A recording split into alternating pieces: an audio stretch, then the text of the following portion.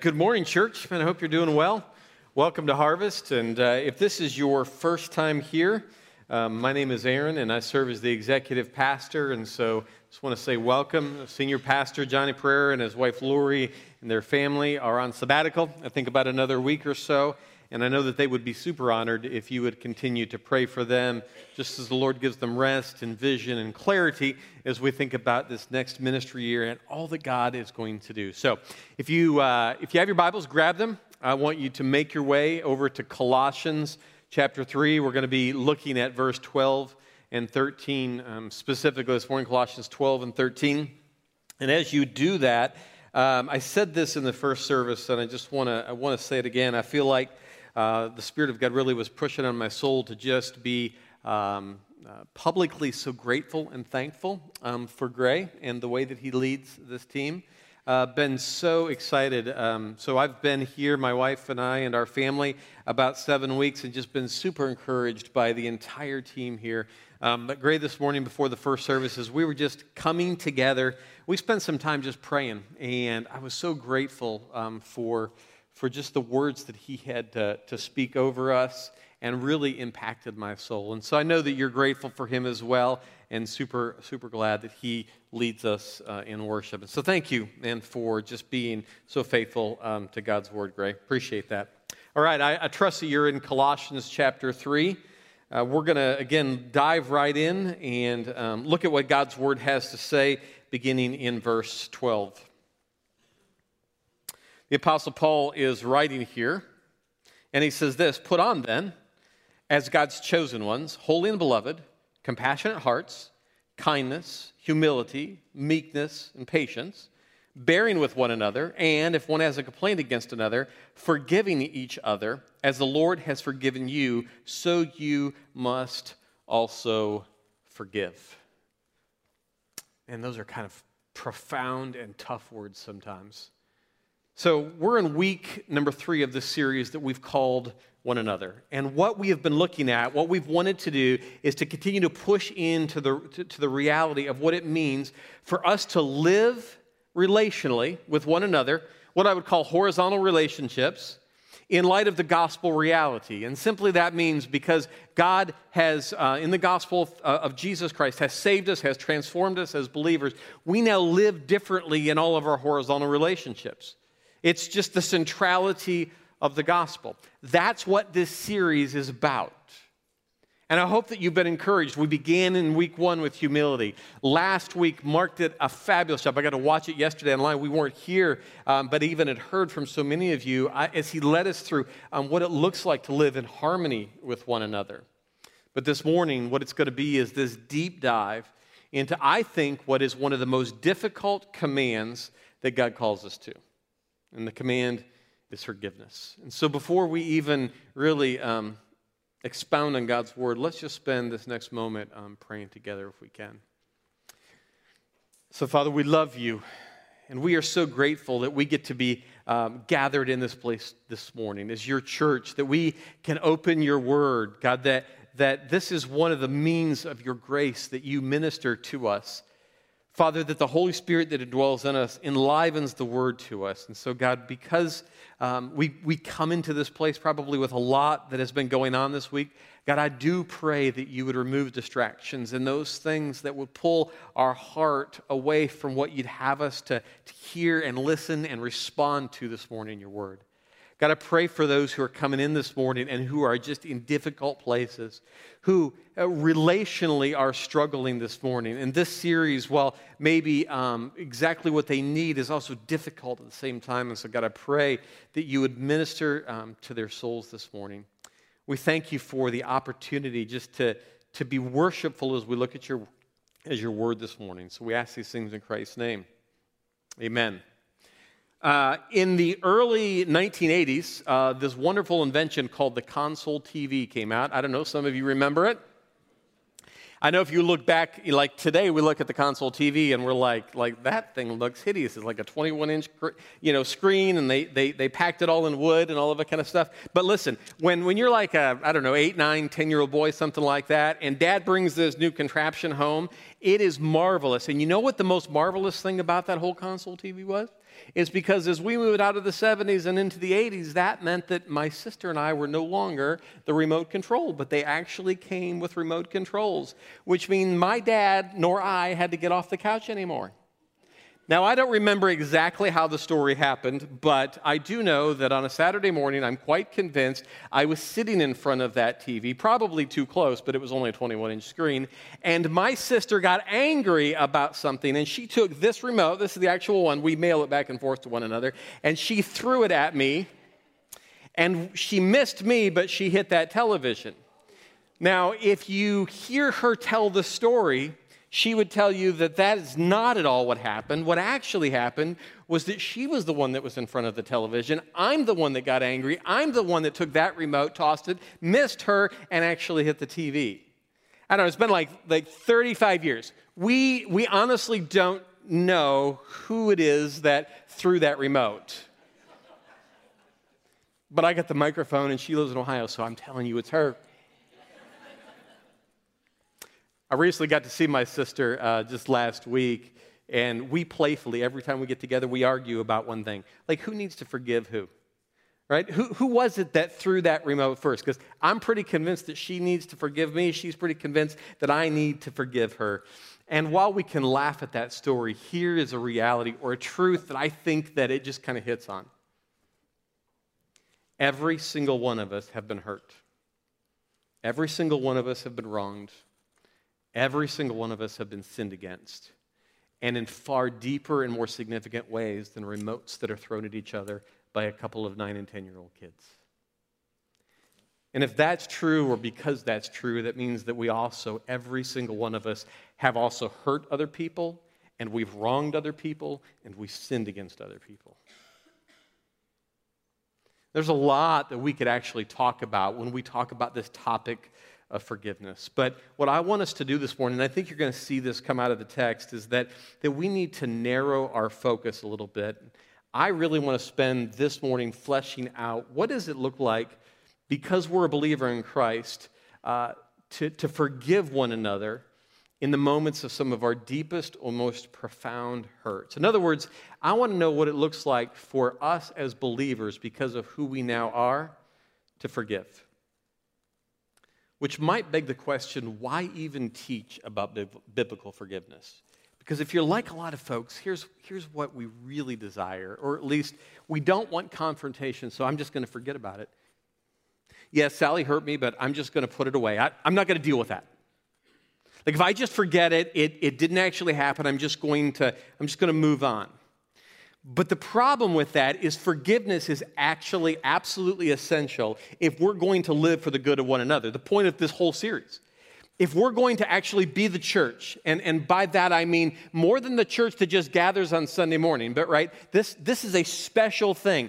We are living together in biblical community, and because that's true, there are going to be times of relational difficulty, and because there are relational difficulty, forgiveness is going to become absolutely essential. You cannot be in relationship and not have to deal with this area of forgiveness. Even though unforgiveness is an incredibly popular path, it is not an option. And you know why? Because it's going to hinder not just your relationships with one another, not just those horizontal relationships, but ultimately it hinders your relationship with the Lord. It's a great talk this morning about what it looks like that we extol Jesus, that we make much of Jesus. And one of the things that really will keep the fullness of the presence of Jesus by being clear in our eyes is that when we just have relational difficulties with other people, when we've been sinned against, we sin against them, it just diminishes the gloriness of that. There is a call on our lives that we're going to see in this text. For the good of each other, for one another, and for the glory of God. That is the one thing that I just want you to hold on to today. As we walk through this text, it comes out of verse 13, and you can see it, but it's the big idea. It's that Christ followers forgive as Christ forgave us. You walk out of here and go, man, as a believer in Christ, I forgive just the way that Jesus has forgiven us. And we'll flesh that out, but if you're like me, at least this is where I was at this week. I'm thinking, like, if only it was that easy. And I get it. It's not always, if ever, that easy just to forgive. Because I know it's easy for me to say, well, forgive as Christ has forgiven you. But here's my hope. As we begin to look at this section of Colossians, which the Apostle Paul wrote, what he did is he starts with and gives us the reason that we can even forgive as Christ has forgiven us. So that's where I want to start us. We're going to look at this and say, what's the reason? It's got to be deeper than just a command. And then where I'm going to end our time today very specifically is I want to answer this question. How is it that I forgive? So right out of the gate, let me give you something that probably is going to surprise you. That's our first point. Here's what it is. Forgiveness is conditional. Forgiveness is conditional. So why would I say that? Why would I say that forgiveness is conditional? Let's define the word, can we? If you look up the word conditional in the dictionary, it says this: depending on, contingent on, hinging on, resting on, hanging on, based on, right? You get the point, right? On something else. So if something's contingent, it's based upon something else.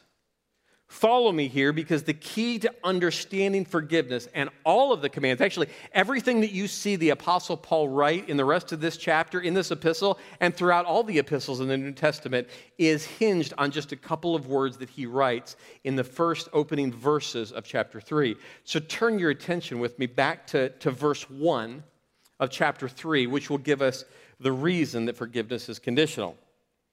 He writes this: if then you have been raised with Christ, seek the things that are above, where Christ is seated. Where Christ is, seated at the right hand of God. Set your minds on things that are above, not on things that are on the earth. For you have died, and your life is hidden with Christ in God. If you're a Bible circler, there's a couple of things that I want you to circle this morning. That's the opening words. If then. If then. Perhaps it would be even helpful for you to go down into verse 3 and circle this: for you have died. So let me ask a question, kind of a rhetorical question. Are you a believer in Christ this morning? I would say that in this room, most of us would say that there is a time where we have placed our faith and our trust in Jesus Christ for the forgiveness of our sins. So then, if you've been raised with Christ, see the condition there? Or, as he puts it in verse 3, if you have died, which is just a metaphor for the fact that who you used to be is no longer who you are. If that's true of you, that all of the old ways of living and the old responses to people that sin against us is not something that we have to live by anymore. In other words, we don't have to have sinful responses because of who we now are in Christ Jesus. So when we came along in this series and says, to the one another's is living relationally in light of gospel reality, that's what we're trying to push down. That we can live a certain way relationally with one another because of who we now are in Jesus Christ. Now let's pause for a moment, though, and also understand that this means something significant, and that's this. This text was not written to non-believers. It was written to the church at Colossae for their edification and for their encouragement, in order for them to live with one another. It was difficult enough to live relationally with the world, let alone whatever it was that was going on in this church. So Paul here is not talking to someone who has not yet trusted Christ. You see, a lot of times what we often want to do is we want to put expectation on other people who are not yet followers of Christ and expect them to respond in forgiveness in the way that we would expect a believer to respond. Does that make sense? And I love it when a non-believer responds and forgives. It's a good thing. It's a gracious gift from God. But here's the point I want you to really know when I talk about what it means that forgiveness is conditional. For the believer, forgiveness is determined by, it rests on, it's based on who we are, who Aaron is, who you are in Christ Jesus. My daughter, of my three children, my middle daughter, Abigail, she's not here today, so this is why I can do this, although she secretly loves this stuff. So I took a picture of her room to illustrate something. Guys are going to throw it on the screen. She she is immaculate. She called me this week. She's visiting family in Ohio, and she said, Dad, is my room still clean? Well, we didn't let somebody else move in, right? In case you want to know if she's my daughter, all you have to do is look at the pictures. See how perfectly aligned they are? That makes a daddy like me just super excited. I'm like, oh, I love it. Not only that, we'll tease each other because we have these similar OCD tendencies. Like we'll go around the house and we'll make sure things are unplugged 14 times. And Andrew, our son, and my wife Jenny, when we get in to leave somebody, they're just like, they sit there and they kind of roll their eyes. Because Abby and I will go back and forth. Did you unplug this? Did you do this? Did you check this? Dad, did you check the stove 14 times? Yes, I actually checked it 15 times. We're like, okay, good. Now we can leave. There's a point for that. See, Abigail, she truly can't help it. Just by the nature of being my daughter, because she possesses my DNA, she does certain things, right, in certain ways. And I hope you see the correlation.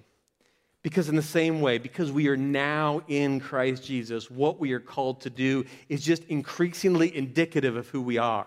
So this morning, when I come along and say what we're to do is to forgive as Christ has forgiven us, I'm not saying it's this external command that we have to pull ourselves up by our own bootstraps and just do. I'm saying it's indicative of who you are as a believer and follower of Jesus Christ.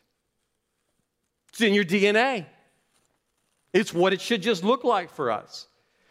So then forgiveness, as Paul writes it, is just conditional in the sense that because you have a relationship now with Jesus, it's part of who you are. It's not optional anymore to forgive. We do it because we belong to Him. We do it because we love Him. We do it to extol His name. We do it because we desire to obey Jesus. And that's what I want to press upon us when I mean that forgiveness is conditional. So here's what we're going to do this morning, church.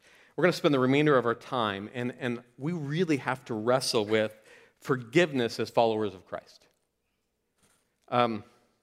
If you're here this morning, and I would suppose that there are a lot of folks here in this situation this morning, that the hurt that you're experiencing in your relationships is super raw.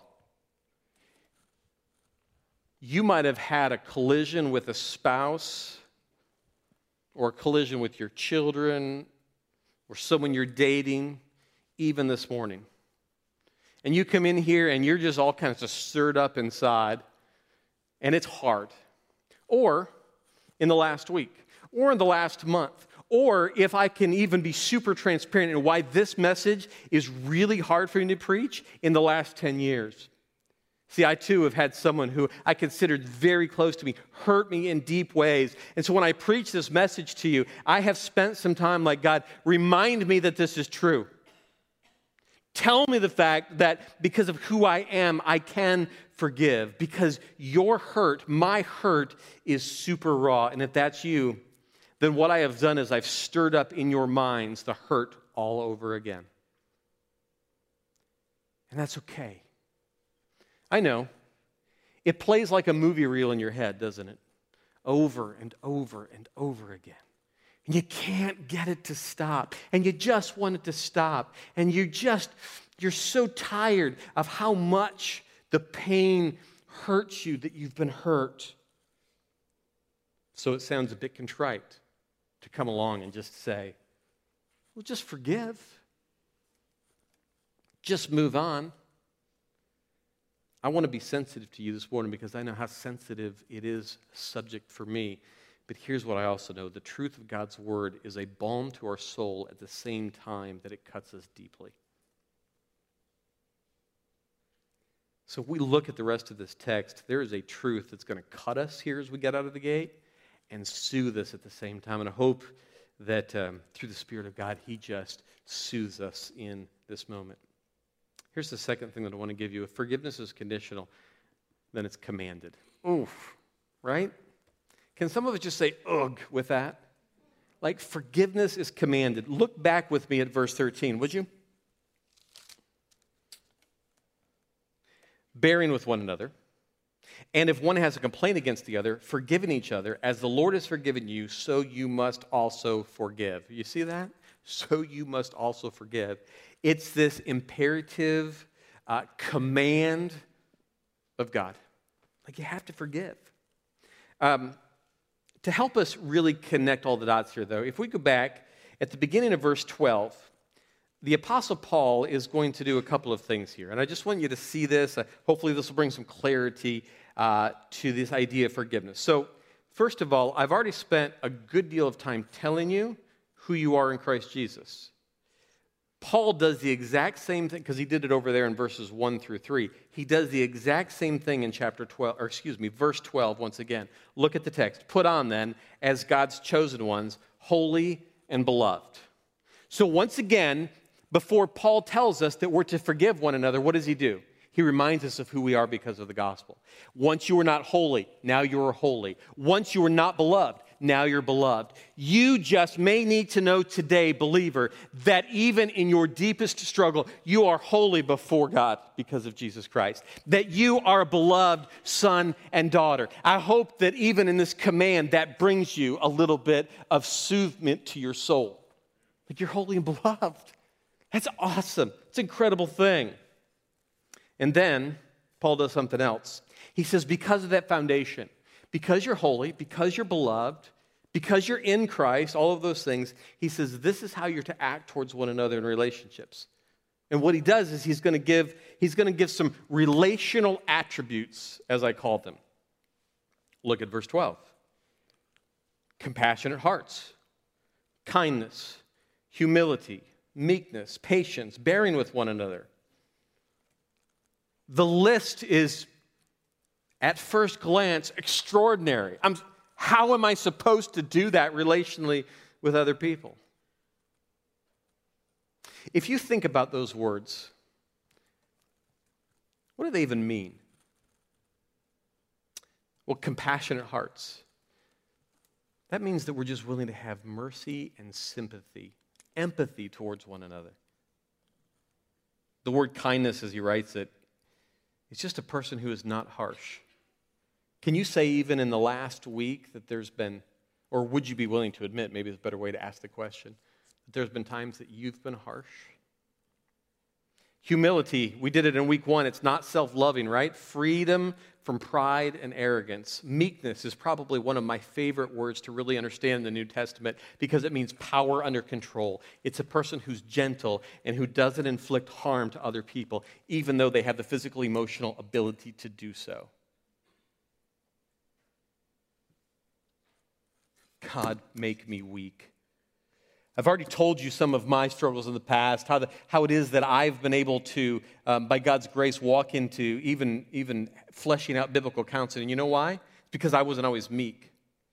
I could cut with my tongue pretty deeply. See, I had the ability to just take somebody else and put them into an emotional puddle. Oh, God, forgive me. Because that's not meekness. Patience here literally means not to get angry with other people. And then he lands it with this thing that says to bear with one another. Literally, it means to endure, to not retaliate when you're wrong. How hard is that? What's the first desire of your heart when somebody hurts you? Man, retaliation is often the very first place that we go. I just want you to imagine for a moment, what would your relationships look like if all of us lived these out in the way that we're supposed to? Wouldn't that be phenomenal? You see, there's a growing sense that that's the ability that we have in the kingdom of the already but not yet. You live in the kingdom this side of eternity.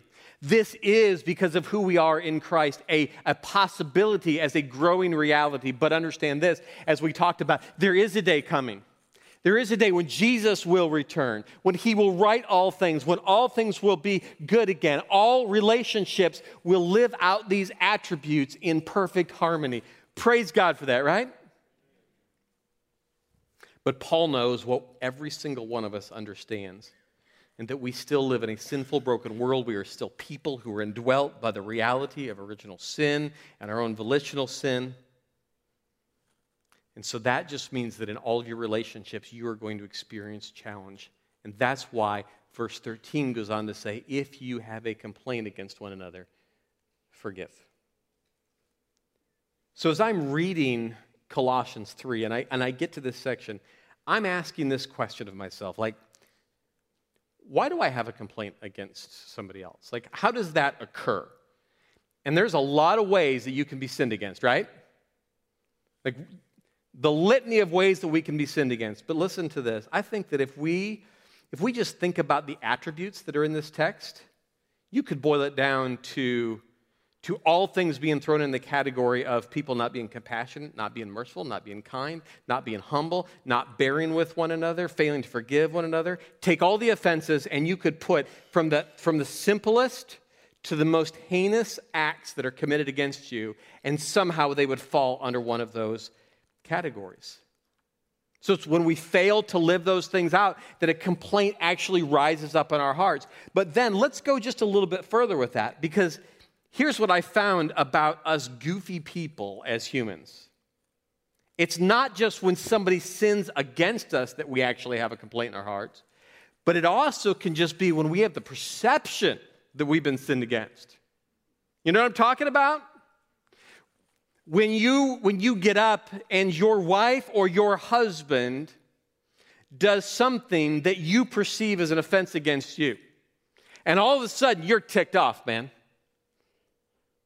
And maybe you play that out with the silent treatment for a day or 2 days or a week or whatever that looks like, and your spouse is begging you like, what's wrong? I don't understand. They have absolutely no idea. But in your mind, in your perception, they have sinned against you. Perception can even create in us just an agitated heart. I thought when we moved to Winston-Salem from Southwest Florida, there would be one thing that would be distinctly different, and that's your ability to drive. But alas, it's the same as those who are in Southwest Florida. Now, in all seriousness, my wife will tell you, and my family will tell you, one of the irritations they experience with Aaron is that I feel the need to comment on everybody else's driving habits as I go down the road, right? And one of the things that irritates me more than anything is people who do not understand what a yield sign means. I just don't get it. Every morning I have to come down 52. I get on exit 52. I get off. We live at exit 118. I'll try to say that right. I have to get off at University at 115.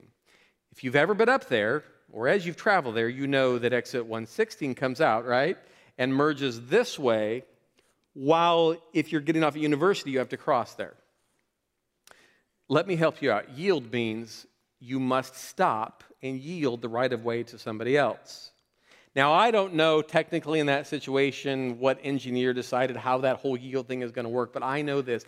Every single day, someone comes and forces me to get over, and they fail to yield to me, and I just have perceived that that person has sinned against me, and in my mind, I'm just railing against them.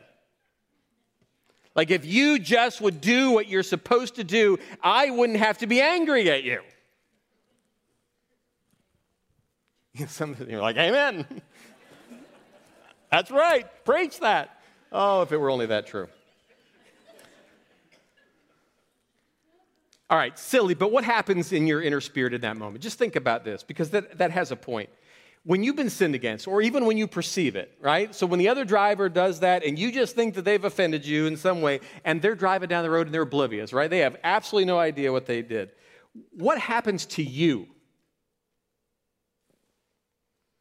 Because what has happened is we experience hurt at some level. Say, no, I'm angry. Well, deep down anger or bitterness or grumbling is really masking a root issue, which is just hurt. And then hurt often plays itself out in sinful responses in relationships. Luckily, I keep myself and my words and everything else in while I'm driving down the road. But you know what I'm talking about. When you've been sinned against, or when you perceive that you've been sinned against, a lot of times our response is sinful. And one of the most common sinful responses to hurt is this. We refuse to forgive because unforgiveness feels like the right response to our hurts. It just feels right. There's something in us that just says, man, if I forgive, or if I fail to forgive, rather, then what I can do is I can keep other people in my debt. You know why that feels right? Because when you hold that hurt over somebody else, it makes Aaron feel like you have some control. I'm never going to let that person hurt me again. So as long as I don't forgive them, as long as I can place them in my emotional debt, then I have some control. I don't have to let them in. I don't have to be relationally close in a place that may risk them hurting me again. See, we just believe it's a way that we can prevent future hurts. And what it does is it puts the other person in our debt. It's a debt that we actually believe, oh, you've earned that. You did this to me, so you earned that. And we do not want to free them from that by forgiving them, because we really don't want them to be free from the debt that we believe that they owe us. Oh.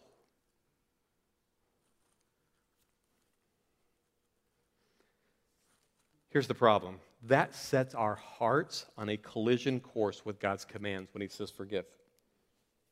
See, we know what the word says, right? But deep hurt can be so profoundly large in our hearts that in our minds, it's really hard to fully obey. It's really hard to obey. And so this is what we do. We start asking questions like this. Well, how many times must I forgive somebody who keeps hurting me? Have you ever found yourself asking that question? In the reel of tapes or the relationships that you have experienced, you feel like you've reconciled with somebody, only for them to come back and do something different that hurts you. Lord, how many times do I have to keep doing this? Because I'm done. I'm over it. I'm going to move on. And if you've ever asked that question, then you and the Apostle Peter are in great company. He asks the question, the exact same question of Jesus in Matthew chapter 18. I don't want you to turn there. I'm just going to read the first couple of verses just so you can see that this is Peter's response. And then I want us to just explore what Jesus says. Verse 21 of Matthew 18, then Peter came to him and said, Lord, how often will my brother sin against me and I forgive him? Same question, isn't it? Like, how many times do we have to do this? As many as 7 times 7? That number is it means completion. Jesus said to him, I do not say to you 7 times, but 70 times 7. In other words, Jesus is just saying this. There is no amount of times. It's perpetual. I don't know what Peter's response would have been in that moment, but Jesus is going to explain, let me help you understand this. You want to know what the kingdom of God looks like? Not just the kingdom that's coming, but the kingdom now, the one that I've come to inaugurate, the one that I've come to really transform people's hearts and draw them into the kingdom of God. It looks like this. It looks like a king who has several people who owe him debts. His servants then bring all of those people before him, and there is one in particular who owes him more than he could ever pay, 10,000 denarii. The parable is just this. It's that there is no possible way that person would ever be able to repay what they owe the king. The king says, well, then you have to be sold, and your wife has to be sold, and your children have to be sold into slavery. That's how you're going to pay the debt. The servant gets down. He's on his knees. He begs. He pleads. Please forgive me. Please have mercy on it. And the king, in his graciousness, without being given anything in return, says, I will forgive you your debt. Graciously and excitedly, the first servant goes out, and immediately he encounters another person who owes him money, but he only owes him 1 denarii. Basically, minuscule amounts, next to nothing, compared to the 10,000. To him, he says, you need to pay me what is owed. The guy says, I can't pay you. The servant begins to choke him. The guy falls down before him. He begs him. He pleads him in mercy. He says, won't you forgive me? The servant who's been forgiven for so much says, no. And he refuses to forgive him, and he throws him in the debtor's prison. Man, do you see the point? Do you see what's beginning to happen there? The first servant is an illustrative of every single one of us who have been forgiven for so much, for a debt that we could never pay because of our sin before God. That's what Jesus has done for us. But then when we talk about living relationally in light of the gospel, how many of us actually respond like that servant? We go out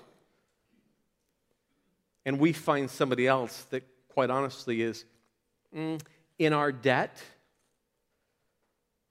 who asks for our forgiveness, and we refuse.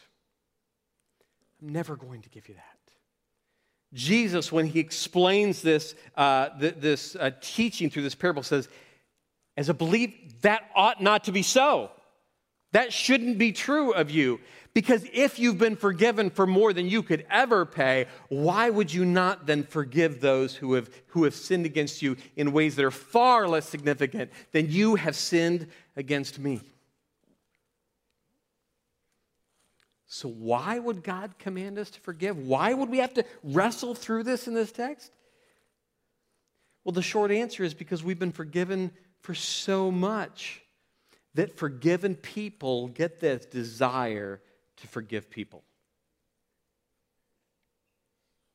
I am convinced of this, that the more fully that we come to a place where we understand the depth and depravity of our sin before a holy God, the sweeter his forgiveness is. So when we think about this command and we're challenged in it, one of the places that you may want to go is just reflect on the debt that you owed God, that you could not pay, that it was impossible for you to surmount, that God came in the person and work of Jesus Christ and said, it's forgiven. And that will bring you to a place where we started this series of humility that says, who am I not to forgive? How can I not forgive? I've been forgiven for so much more. Brought a quote with me, Todd Friel. He does a radio program called Wretched Radio. He says this. I thought it was just point on with what we're talking about. He says, when you remember that nobody has ever done anything as horrific to you as they have done to Jesus, you can respond graciously to people when they sin. Man, forgiveness is commanded. But here's the question then. How am I commanded to forgive?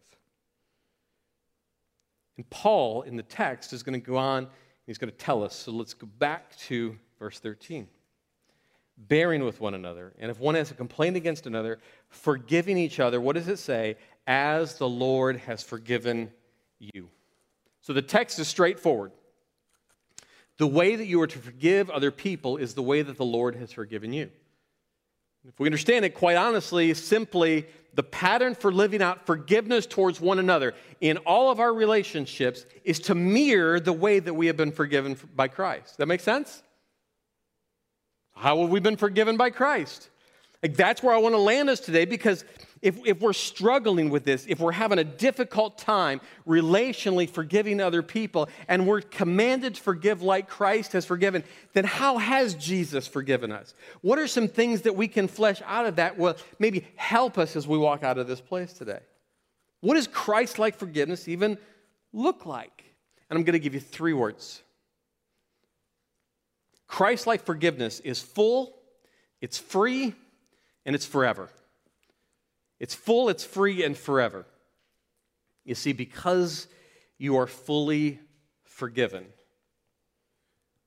then we in turn fully forgive. You realize that when God saved you, right, He fully forgave you. Not just for what you have done, but what you have yet to do. Every one of your sins was future sins at the time that Christ paid for them on the cross. Just ponder that for one moment. God knows your greatest failures that are yet in the future that you don't even know, and He's already forgiven them. That doesn't mean in those moments that we aren't repentive and ask God for forgiveness, but He's already paid fully what you can't pay. That's why Paul would write in Romans 8:1 this, there is therefore now no condemnation for those who are in Christ Jesus. What is he saying? You're not under the condemnation of the wrath of God because of the person and work of Jesus Christ. We You and I, none of us, if we are believers, if we placed our faith and our trust in Christ, do not sit under the condemnation of God. And some of us this morning just need to sit here and let that reality sink in. You are not condemned. You are not condemned. Believer, you are holy, beloved. You're a saint of God. You are not condemned because of Jesus Christ. You're loved. Your performance is not the basis for God's love for you. In spite of your failures, you are fully forgiven. And if that's true, then we're called to forgive others as Christ forgave us, which is fully. And listen, I don't have enough time on a Sunday morning message to really break apart how difficult that is. I get it. Some of you are going, I have to work through deep hurts. Some of you have allowed, as I had at one time, bitterness to sink into my soul into a place that I was just poison to the people around me. Those hurts are deep. You may have to work through that. I understand that, but here's the deal. Forgiveness is full to the extent that the person that you forgive could sit in your presence and they would feel no condemnation as you yourself are not condemned in front of Jesus Christ. Right? Stop for that a moment. You right now, if Jesus were here, are not condemned. You could stand fully in front of him in spite of your greatest failures this morning. And he says, I don't condemn you. What would it look like for the person that has wronged you to be able to sit in front of you and not feel condemned because you have fully forgiven them? Secondly, because we're freely forgiven then, we just freely forgive. You've been freely forgiven. It's God's grace. You didn't do anything to earn that. You didn't have any reason to deserve God's grace. It was just given to you freely. That's why Paul also wrote in Romans 6:23, for the wages of sin is death. But, what does it say? The free gift of God is eternal life in Christ Jesus our Lord. You didn't do anything to get that. We forgive freely because we've been given so much freely. It's kind of like the servant in Matthew 18. He was forgiven freely by the grace of the King, not because he did anything. That's how you forgive other people. It's freely. You see, forgiveness, church, that requires payment is not forgiveness. It's called debt repayment. Our debt was already paid, just as that believer who had sinned against you has already had their debt paid. Do you realize, just think about the person who has hurt you the most deeply, if they're a believer in the Jesus Christ, their sin against you has already been forgiven by the blood of Jesus. Here's the last thing, and we're going to just close. Because we're forever forgiven, we forever forgive. Forever. So Christ-like forgiveness means that we forever forgive. How good is it that we're not just fully and freely forgiven, but that we are forever, for always forgiven? One of my favorite sections of Hebrews is in 10, where it talks about Jesus' single sacrifice was offered for once and all. And he sat down at the right hand of the Father because it was complete. No longer was there any necessity for the daily sacrifices which had to occur because of the constant sin of the people. His sacrifice in Jesus Christ was sufficient for all times, forever. So, we're called to forgive the same way. It's forever forgiveness. That means this, that whatever has been forgiven stays forgiven. Because it's way too easy on past offenses, or in a current offense, rather, to remember past offenses, right? We have our list, don't we? Somebody hurts you again who's hurt you in the past, and now all of a sudden, we don't just open a new offense, we open the entire list of offenses. We want to make sure that they understand all of the ways that they have hurt us. Nothing in a relationship is going to be derailed more. Nothing will derail, rather, a relationship more quickly than to allow what was forgiven in the past to be used as a weapon in the present. You want to blow up your relationship? Weaponize a past offense that you've said you've forgiven. It's not easy. I know that. I know that it feels easy to think that maybe it's justified because other people have hurt us so badly. But I just think that when we consider our own sin and our own offenses against other people, what we have to remember is that we have a funny posture. When we sin, what do you want somebody else to do? Forgive me? Have mercy on me? I'm sorry. I didn't mean it. I acted dumb. But when somebody sins against us, you know what we want? Justice served severely. I'm not going to forgive them. I want to see justice delivered. Church, as believers, Jesus Christ has already taken care of the justice. It's been dispensed by God himself on Jesus as he bore the weight that we could not bear in order to forgive all of us who don't deserve his forgiveness in the first place. God's forgiveness was full, and it was free, and it was forever. So that means that because of the gospel, we now actually have the ability to forgive one another fully and freely and forever. Not only for the glory of God, but for the good of one another. Your relationships lived out in a new kingdom way will never be the same if you step into the reality that you can forgive because of who you are in Jesus Christ. So this is what we're going to do. We're going to close this morning. The bands, as they make their way out, we're going to worship again in song. But I know that some of you have come into this place this morning, and I've hit something in you that hurts, right? And so we're going to spend some time just asking God to soothe our soul, to forgive the ways that we've wronged other people in failing to forgive them. And before we take these next few moments, and before Gray and the band lead us, before we stand up, if you find yourself in a place where the Holy Spirit has convicted you, say, I just need to confess that before the Lord, it's okay. Like, we're one big family. You stay in your seat and you deal with the Lord. And then once you do that, know that he has forever forgiven you freely, right? And you can stand up and you can raise your hands and you can shout to the Lord and you can praise his name because he has forgiven you. Rest in that. Trust in that. Believe in that. Be encouraged by that today.